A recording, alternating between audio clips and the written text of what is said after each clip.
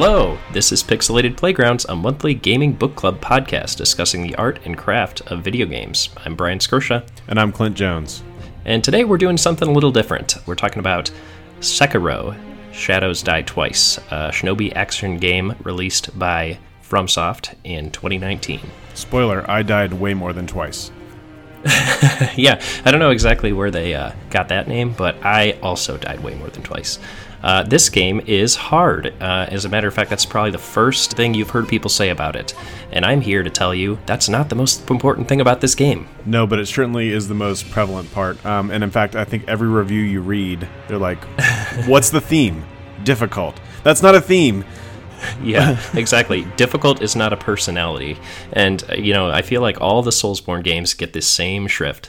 It's a hard game. Its whole, steez is that it's hard. And you know what? There's a lot more to these FromSoft games than just it's hard. FromSoft's Dark Souls is probably one of my favorite games. And the reason for that is not because it's hard. It's because it does a really good job with environmental storytelling and has cool background themes. And the action's, not too shabby itself. Sekiro is another game in that vein where it gets characterized chiefly as hard and secondarily as anything else.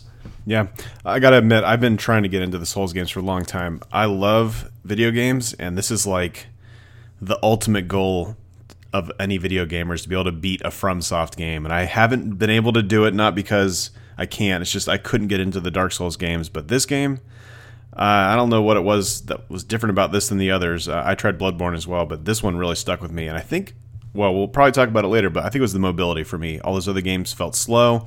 This one, you could move around. You felt more fluid. It just clicked with me a lot better.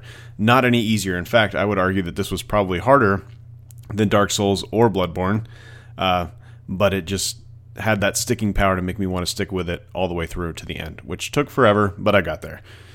Yeah, coming from those other FromSoft games, having played through all of them at some point, and most of them relatively recently, I can say that to me it was also a lot harder. But I think that might have been me trying to retrain my brain, because while there's a lot of similarities between Sekiro and the rest of the FromSoft recent catalog, there's equally as much that's different, and it requires you to rewire your brain a little bit compared to how you would approach either a recent Dark Souls or Bloodborne as such. Yeah, I did hear that, and maybe I got a little luckier on that front because I hadn't really gotten that far into those other games. But yeah, if you're used to playing those games, you're used to dodging and rolling away, and this game was all about, nope, you take it head on. It's actually, I think, the moment that it clicked for me was when somebody described it as a rhythm game and not as a fighting game. And it really is. Like, you do not rush away from the sword fight. You dive headlong in. It's all about counters and ripostes and taking advantage of a enemy's stance. Actually, that's how you kill most of your enemies. You don't even take their health down. You break their stance until you can one-shot kill them, which always looked cool. That's true. This game... the action and blocking and choreography of all the fights is a lot more fast and intricate than any other recent FromSoft game, and it has a way different rhythm than those, as you said. I guess it's probably worth mentioning up top what this game actually is. We've described it as a shinobi action game, but to start this game off, you are in a imagined 16th century Sengoku Japan, and an Ashina warlord has just staged a bloody coup. You basically play as an adopted orphan who became a shinobi and trained under a mysterious gigantic man named Owl. And eventually you come to be in the service of a master, Kuro, who possesses dragon's blood, sort of a divine gift that allows him immortality and great power.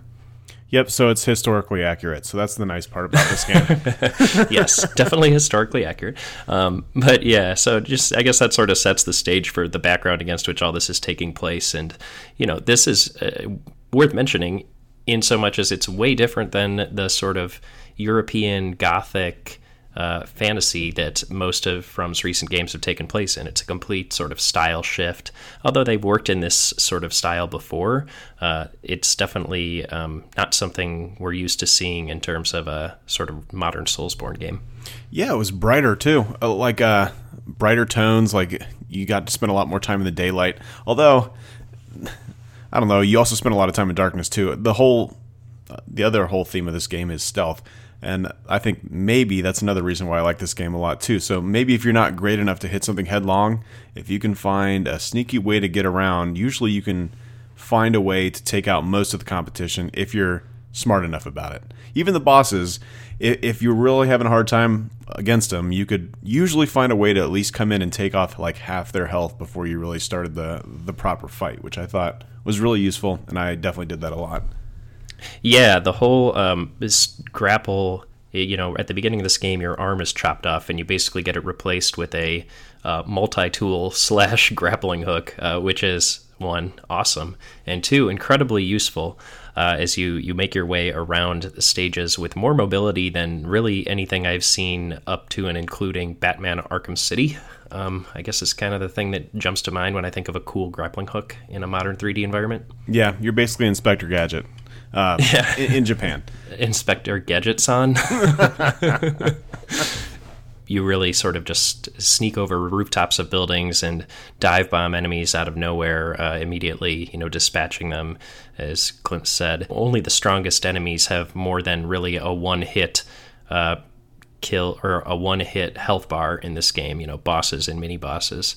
And getting the drop on your enemies is really the way you're going to make your way through these worlds. And it's such a big inversion from the way they set up levels in another Dark or Soulsborne style game where you're, making your way through corridors of enemies and just picking and choosing when and how to engage people. In this game, it's all about avoiding engagement and then ending the fight before it starts, really. Yeah, because you literally could not survive. If you try to take things head on, even in like the first hour of the game, it's not going to end well. I remember the first time this opens up, you get to try your first quote-unquote boss, which I thought was hard. That was me being an idiot. I had no idea what was in front of me. That guy was actually super easy. But then it opens up into an area where there's maybe like 10 guys, and it's in a large area, and you think, I could probably take these guys on one by one. Nope. You pick a fight with that first guy, all 10 of them come running, and there's zero chance you're getting out of that alive. Even later, when you come back with your, with all your abilities and stuff, even then, that's not a smart move. Yeah, I think another thing that made this game really hard is, in my opinion, it actually sort of front loads its difficulty because you start off pretty pathetically weak in this game. You have barely any health. Almost every boss can one-hit kill you. Most enemies can one or two-hit kill you. And your health refilling option, your gourd, you have one sip of it and it can refill about a third of your health, which, let's be honest, what's doing a third of your health at any rate?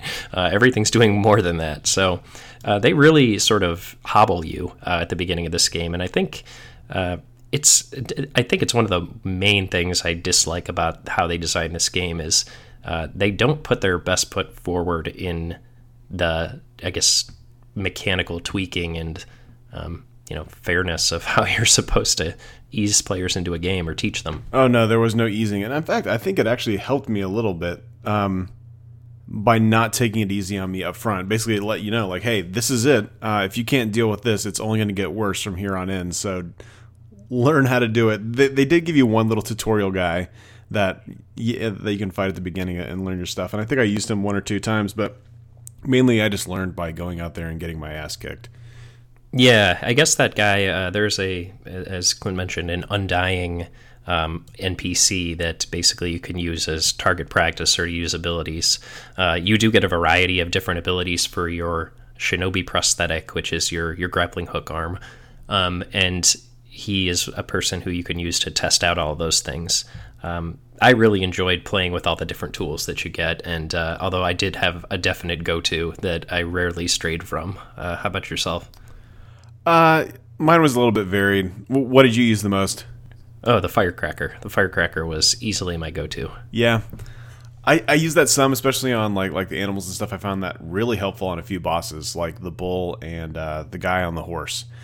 That first time with the guy on the horse, he's so like in your face. You don't even know what to do about it. Oh, you mean Gyobu Matasaka Oniwa? My name is Gyobu Masataka Oniwa! Yeah, sure, that guy.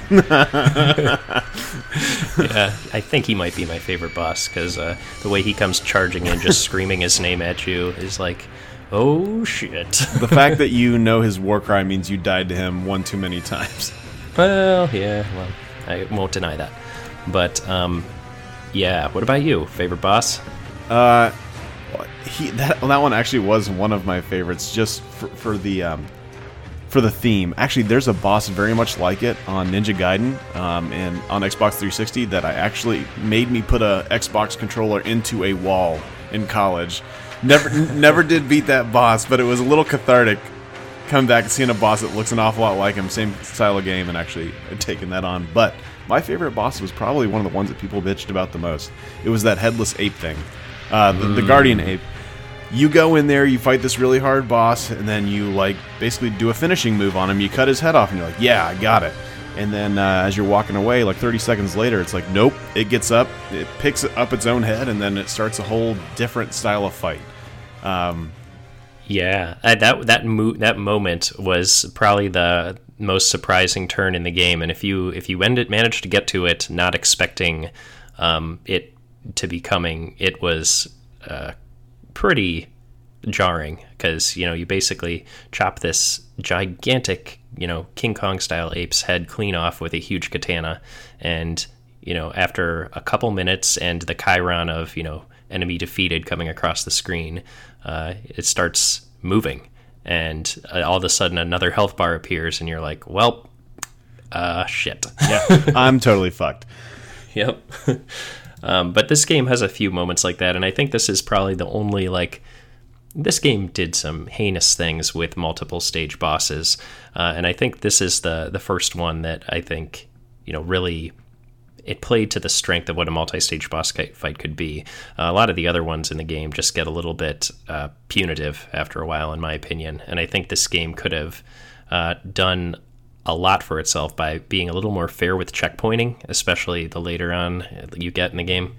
Yeah, unfortunately, the way they use checkpointing in this game, it's never advantageous for the player. In fact, I had to take a whole different ending to my game because I made one dialogue choice in the game, pretty much the only dialogue choice you get to make, and I didn't like how I figured it was going to make me go after that, and I just tried to reload. Nope, it had already forced me into it. After 40 hours of gameplay almost, I'm forced into an ending where I missed the last 10 hours of the game. Yeah, all these Soulsborne games, they checkpoint progress and they checkpoint item use and loss extremely liberally. They just pretty much, as soon as something happens that's going to affect the player's character, or the use of an item, the use of an upgrade, etc., or like you said, a plot choice, they checkpoint pretty much right after that. There's no take backsies with the FromSoft people. Yeah, and they don't signpost things particularly well, so this could be a huge point of contention for sure. Yeah, I definitely wish I had split off my save file so I could have gone back and done both. I guess there were multiple endings, but there's two main endings. We each took a separate one, me by accident, and then I think you by, default. Being more prepared. Yeah. After I complained about missing mine. Yeah. How much of the game did I miss after that? So obviously there's a point in the game which feels like Endgame, where you're given a choice, basically continue the status quo or break the cycle. I chose to break the cycle. However, I won't say any of the endings are happy endings. It's a FromSoft game, but this was a particularly unhappy one, I guess. Yeah, I would say the ending you're talking about, and I think we're going into huge spoiler territory. So I'm sure you're listening to this, you're expecting spoilers, but what you're talking about, Clint, is the initial ending you can get by siding with your father, Owl, the shinobi that raised you, and betraying your master, Kuro. Kuro is basically trying to get rid of this power that he has, that divine blood, and Owl is trying to take it for the use of his tribe, to take over feudal Japan, I suppose. And if you side with Owl, like you did, Clint, I think basically this violence is, continuing throughout the land in perpetuity, right? Pretty much. You side with your dad, quote unquote. You beat the bosses, you betray your dad, and then you're just a badass for all of eternity. Actually, that's not that terrible of an ending, in my opinion. It's bad for everybody else. Great for Sekiro. But yeah, you can continue and quote unquote make things better, sort of. Although, yeah, sort of. There's 3 other endings, and the one I got, basically you continue to side with Kuro, and you enter. The game actually gets a lot more fantastical after that second owl fight, where you sided with him and I decided not to. You end up basically hunting down these artifacts that will allow you to kill Kuro, who's supposed to be immortal, and sever his immortality. I guess maybe not kill him outright, but rather at least prevent him from being immortal and having this dragon blood. So you go and continue to seek out these holy items. You go to one really awesome area, the Fountainhead Temple, that I think is the main thing I would say is a bummer you missed, because for my judgment, I would say it's pound for pound the coolest area in the game. It's just really visually striking. It's a lot more fantastical than any of the other areas, and the enemies there are really strange and otherworldly, not just your normal soldier guys. So I guess if you, I'm going to guess you're not going to go back and play the game again, so maybe just look up some video of it and see what you're missing. I was thinking about doing New Game Plus, but damn, I barely made it through the first time, and I understand they upped the difficulty. I don't know if I could do it again. I seriously think I probably spent 40 to 50 hours in this game, and it wasn't just because the game takes that long, and we'll kind of tie back into what you were talking about earlier, those multi-stage bosses. For the most part, this game was very difficult, but mostly fair.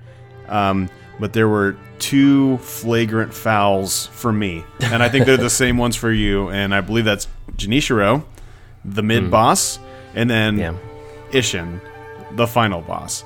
And it's these stupid multi-stage... I mean, you'd be lucky to beat one stage of this boss, but no, you have to beat all 3 stages in a row, no dying, no takesy-backsies. Like, at some point, like, I fucking get it. Like, yeah. This boss is hard. I don't need to get the shit kicked out of me for the 500th time. Like, it got to the point, by the time that I actually beat the game, I could destroy the first 2 stages of this boss without taking a single hit.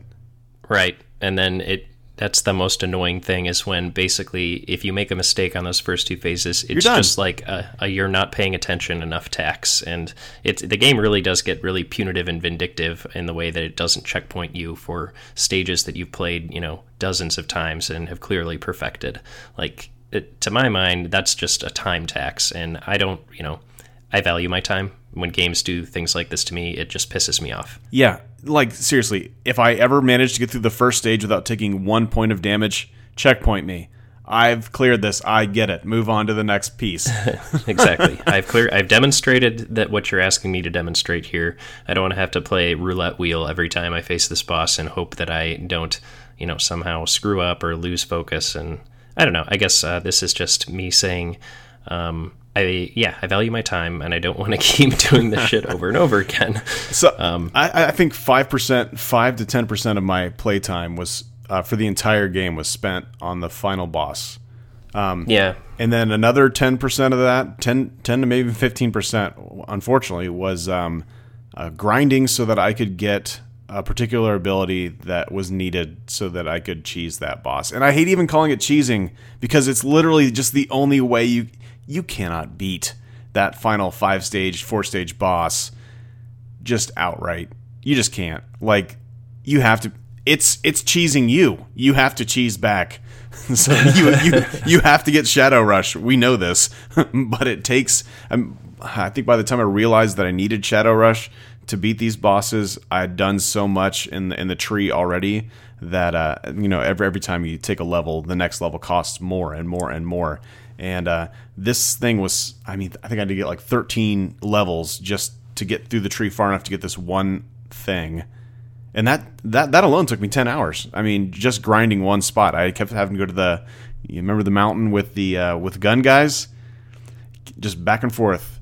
I knew every time I could get 3,000 points. Do it again. Rinse, repeat, rinse, repeat. I just did it over and over and over and over again until I finally got it. And that's just no fun. Like, any game that requires that kind of monotonous bullshit, like, luckily the rest of the game was awesome and it made me want to finish it, but that was stupid.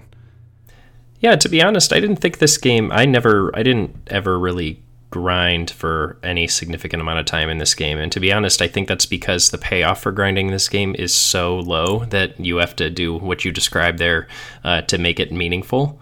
And, well, I don't think I was ever in a position to make that really worthwhile, since I did come a little more prepared to that final battle, given I had, several more bosses under my belt. And I don't know if they're exactly the same. The Ishin fights, given our two different endings, my guess is they're not the same. But they're not the same, but they're both multi-stage. So I had to kill. I forget her name now, but I basically had to kill the girl that we've been. Emma. Emma, yeah. I had to kill her, and then I had to kill Ishin. Now Ishin is a little different in my form than your form, but in my form the arena is much smaller, and he shoots fire everywhere. It was insane. In yours, I believe it's in that open field where you actually start the game. Yeah. Yeah, huge field. He has a lot of sort of large area of effect attacks in his later stages, and it just becomes about, every boss is like this to a degree, but each boss is sort of a puzzle that you start trying to solve by staying alive long enough to study their animations. Eventually, you map out where in space he's going to say, all right, if you're here, you're dead. And then engaging and backing away when necessary, or, parrying exactly at the right time. So, in some fights, this is exhilarating, and it works really well. In the favorite boss fights we described, it keeps you right on the edge of demonstrating exactly what you need to do to get through it. And in the worst instances, it is attacks on your time every time you die to something you've never seen before, and they're just basically making that 4 times as long by having 4 different stages with different movesets. My brain is only so big, and I don't want to fill it all with animations from Sekiro. Yeah. And when all else fails, I think I had like a probably a 10-time cap. So basically, I would try to figure it out myself, and by the 10th time I died to a single boss, I'd be like, fine, I'm getting on YouTube. I want to see how other people are doing it. And the funny and cool thing is, by the end, I had a couple different guys that I always went to because they seem to have the best videos up, but they would have totally different strategies. So it's not like there are many great and viable ways to take down these bosses, which I liked because there's tons of different tools at your disposal and a ton of different move sets. Like if I play it again, if I play again, the first thing I'm getting is Shadow Rush, but there's also a myriad of other moves that I think I would do differently next time. I don't think any 2 playthroughs have to be the same. It's weird to hear you say that and about how much you like this game compared to Dark Souls, because if that's a thing that you value, in my mind, this game is, the other games in the Soulsborne series, your Dark Souls, your even Bloodborne, are head and shoulders above in terms of the variety of approaches, builds, etc. that you can take to accomplish, beating the game. Sekiro, in my opinion, is basically incredibly prescriptive in the way that it asks you to play the game. There's only basically one weapon. In all these other games, there's multiple different weapons with a lot of variety in their movesets. There's not really variety in how you use the sword in Sekiro. There are a lot of skill trees that can unlock additional skills for you. And yeah, I guess like if you want to do just monk punches or something like that, that could be a build, quote unquote. But there's a lot less variety in Sekiro than the other Souls games, in my opinion. It's just a different approach to the action. Yeah, and I think it actually paid off with that simplicity too. We kind of had this discussion at work today too. Sidebar here, but basically we were asked by a customer to present a whole bunch of options, and we're all afraid hey, if you give them this many options, are we just muddying the water? Did we actually tell them anything, or just say, hey, you have a million options? You can do anything. Yeah, that's not an answer. And sometimes the best, when people say they want options, it's best just to have a couple, because if you end up with too many options, what was the point of any of them, right? Yeah. And I think Sekiro kind of nailed that balance a little bit. It's like, okay, yes, you have your main thing here, and you can have your sword. You get to use also one main shinobi tool here, and then you get one other special move. There's your pick 3. Go for it. Yeah, I guess you're right. There's a lot of options within that narrow constraint. I guess that's a pretty good point, is that there's a variety, but it's a narrow type of variety. Like utilizing different tools, utilizing a different special move. Like, I wouldn't go so far as to call them completely different builds. This isn't like mage versus fighter. No. This is like fighter versus paladin. Yeah, do you want to swing really hard over your head one time, or do you want to shoot forward and stab like that? That's it. Mm-hmm. But that's interesting. When in doubt. I hadn't thought of it in that term before in terms of the variety. One thing I want to make sure that I call out in terms of how different this is from other FromSoft games is that there are named characters in this, and you are a named character. You have never been a named character in a Soulsborne game before. You know, any of the Dark Souls games or Bloodborne, you're basically just, a husk, right? The latest iteration of the chosen hunter, the chosen undead, XYZ. You know, you are in this game. You are a character with a perspective and a background and a childhood, and that allows you to, try and at least roleplay a little bit in this game of what that character would be, rather than basically role-playing from a blank slate. And it's interesting. They did a lot more voice acting in this game than in other Souls games, and I think all in all, they did a pretty good job sort of endearing you to these characters, telling their stories, and building an interesting interplay between them. Speaking of which, did you play this in Japanese or in English? I thought it was really funny, or interesting, rather, that the default is Japanese with English subtitles there. I did play it in Japanese with subtitles. You did? Okay, cool. Yeah, I was like, well, I guess this is just going to be foreign film version of playing a video game because, who am I to say what their default setting is wrong? So that's how I played it. Yeah, I thought it was cool. I actually switched to English because I'm lazy. But I don't like to read. I don't. They make me do that at work. I don't want to do that at home. I just thought it was interesting that was the default, even though they know that by default, most people playing the game are going to be English-speaking people. So I just thought that was cool. Yeah, I think this was sort of a project for them where they were proud. FromSoft, I believe most of their development goes on in Japan, so this is probably an opportunity there for them to showcase, their national culture and so some national pride. Like in the way that America has GTA. Yeah, that's definitely accurate. Probably about as accurate as this game with its gigantic white snakes and. Oh man, that part was cool. Yeah, I guess it's worth mentioning. There's a lot of fantastical elements in this game, and I think the most interesting one to me was this gigantic white serpent that haunts the valley between the castle and the outskirts of the town, and it has some really cool interaction there where you're sort of playing a cat and mouse game with this giant serpent that could kill you at any moment. And you're utilizing your stealth, you're utilizing your mobility, you're just sort of dodging it until you can find the perfect time to strike in the eye. Yeah.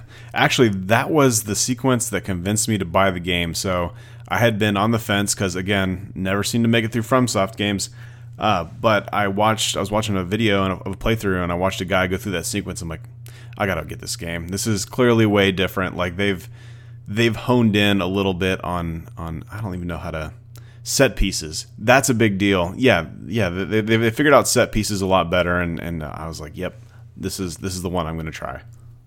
Yeah, the weird thing about that sequence is it's not very descriptive of what the rest of the game is like at all. So no. I'm surprised. I'm surprised you're not a little disappointed on after the fact if that's what you bought the game for. No.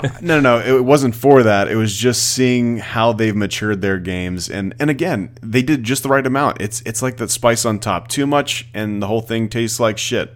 Just enough, and it gives it just that extra little bit of flavor. And that they just had little things like that peppered throughout the game that I think made it just a much cooler experience than some of the other ones. The other ones tend to be a little, I don't want to say bland. They can be. Your word of the week here for you. Yeah. Maybe that's not the right word. I think they go for their fantastic moments when they bring out these gigantic bosses. But in the gameplay in between those bosses, it was just kind of ho-hum, right? You're doing your grinding, you're getting your souls, you die, you have to go back, you have to get them again, you level up, blah, blah, blah. Like, there's not too much fancy on the in-between. And I felt like they realized that and tried to take things up a notch in this game, which I appreciated. They definitely did a lot different in this game, and I think they stayed true to the cool interconnected world aspects of the Souls games, which, I don't personally count Dark Souls, the in between the bosses aspects as anything less than probably some of the better level design I've ever seen, especially with the original Dark Souls, how it interconnects and stuff like that. But these games have always been weirdly modal between bosses and levels, right? You're using a completely different skill set when you're fighting a boss than you are when you're making your way throughout the levels, and that is heightened in Sekiro, if anything. It felt nothing like fighting a boss versus traversing a level in this game, and I enjoyed the levels a lot more than the bosses by and large in this game. So I think the game sort of Stockholm syndromed me into continuing to smash my head against these bosses because of the promise of more level afterward. Yeah, the levels were definitely more stealth focused. Obviously, the bosses are, again, you could maybe do a little bit of stealth to make the fight, I'm going to say, easier, which is stupid because it wasn't even close to being easy after that. It was barely passable, even after completing the stealth part. But yeah, I definitely cared for the stealth more than the boss fights, but the boss fights made me feel like a complete and total badass when I finally finished them. So that's half the joy of the game right there. Mm-hmm. It really is, an accomplishment of something that really pushed you and tested you is sort of what these games are, I guess what's mostly what they're about, except for, all the other thematic stuff that they're actually about as well. It brings people to have a lot of discussions about this game in terms of, should it have an easy mode? Should it be more approachable? Notice I didn't use the word accessible, because we're not talking about accessibility. That is like visual settings and subtitles. I'm talking about approachability. There's a difference. And this game is not approachable. No, there were moments that I thought nope, I can't do it anymore. Like, this is a game that literally half the people, probably more than half the people that buy it and want to beat it still will not be able to beat it. You just can't get through it. Yeah. It's really weird, though, because, you're never going to buy a movie. Well, at least I'm guessing you won't be able to buy a movie that you literally cannot make it through from pressing play to the end of the movie. That would be pretty difficult to design that.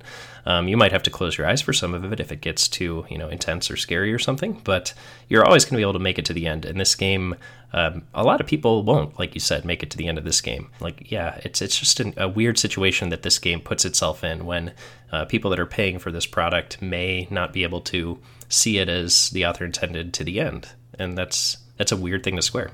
Well, maybe that is how the author intended it. And I guess now that you look at video games as art, what was the experience that they were trying to portray? I will say that giving it an easy mode would cheapen the whole thing, and we'll get into this when I get to my review at the end, but I think the difficulty is what surmounting that task, that's where the joy comes from.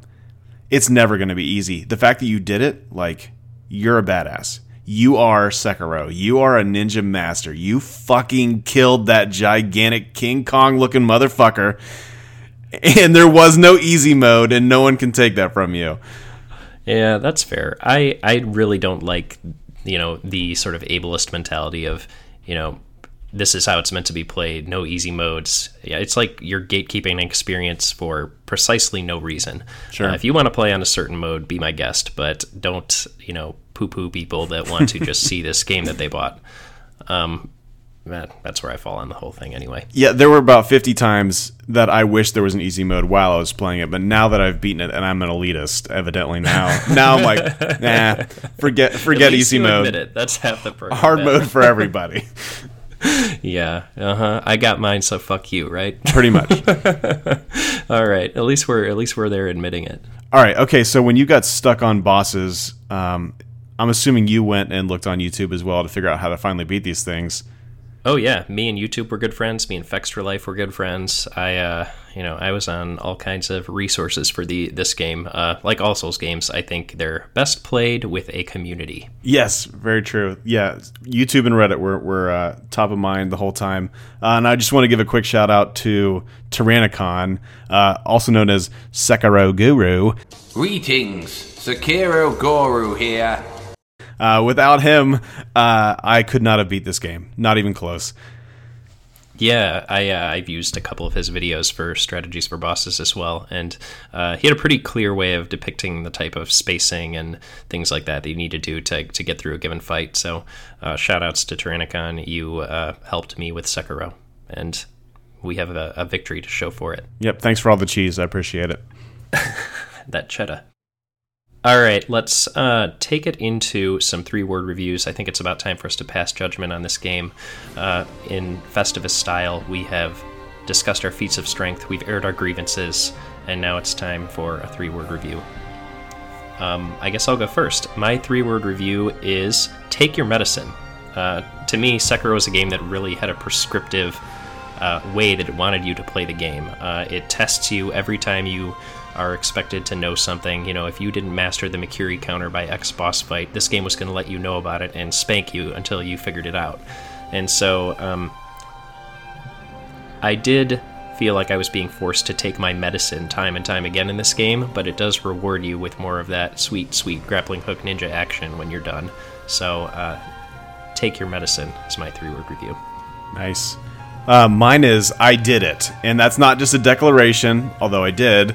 That is the heart and soul of this whole game. And again, we talked about this before, but there's those moments that you're just like, I hate this game, I'm never going to beat it, and then you get past that next boss, and you're like, fuck, yes, I did it. And that moment where you feel like a total badass, you're like, yep, and then that gives you just enough oomph to get over the next hump, and you get through that next level, you hit another seemingly impossible boss, rinse and repeat, even to that final boss where I thought there's no way. I walked out of my basement pissed off so many times, like, I'm not going to beat it. That's it. I quit. I don't care that I played 50 hours already. This is stupid and I'm never going to beat it. And then I beat it, and it was the coolest moment ever. So, I did it. Just for the record. Right here and now. That's what that game makes you feel like. I loved it. As much as we bitched about it this whole hour or however long we've been talking about it, me and Brian have been talking about this for way too long, much more than this hour here. As much as it sounds like we may have hated it, I actually really enjoyed it. I probably will play it again because I'm a masochist. I don't know why I would ever play that game again. It's definitely a very uneven experience. You know, the highs are super high and the lows are incredibly low. But you know, throughout all of it, Clint, you're right. It's still an incredibly high quality experience. The mere fact that it got so many people talking about it tells you that it's doing something meaningful. It's trying to say something about, you know, how we design games and who games are for. And on top of that, it's just a fantastic game to play. It feels good in your hands. It feels even better when you win. Oh yeah, I've never cursed more in my life, but I did not put a controller into the wall this time. So I'm growing as a person too, and that's what I learned. Well, how about that? Learning some patience, learning to be zen, learning how to Alt F4 out of a game faster than ever before. That's what we're here for. Learning some new bad words that I didn't even know existed before. That's right. New levels of swearing. All right. For us here at Pixelated Playgrounds, I'm Brian Skirsha. And I'm Clint Jones. Take care and keep on gaming.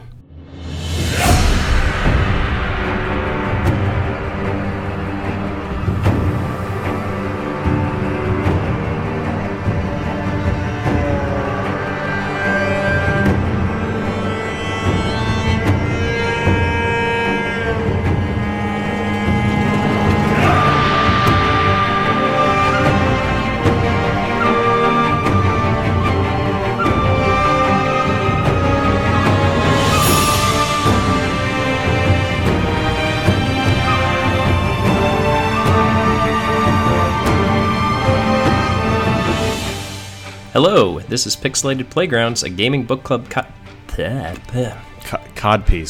Codpiece. Discussing the cod and piece of video games. All right, I'll try that again.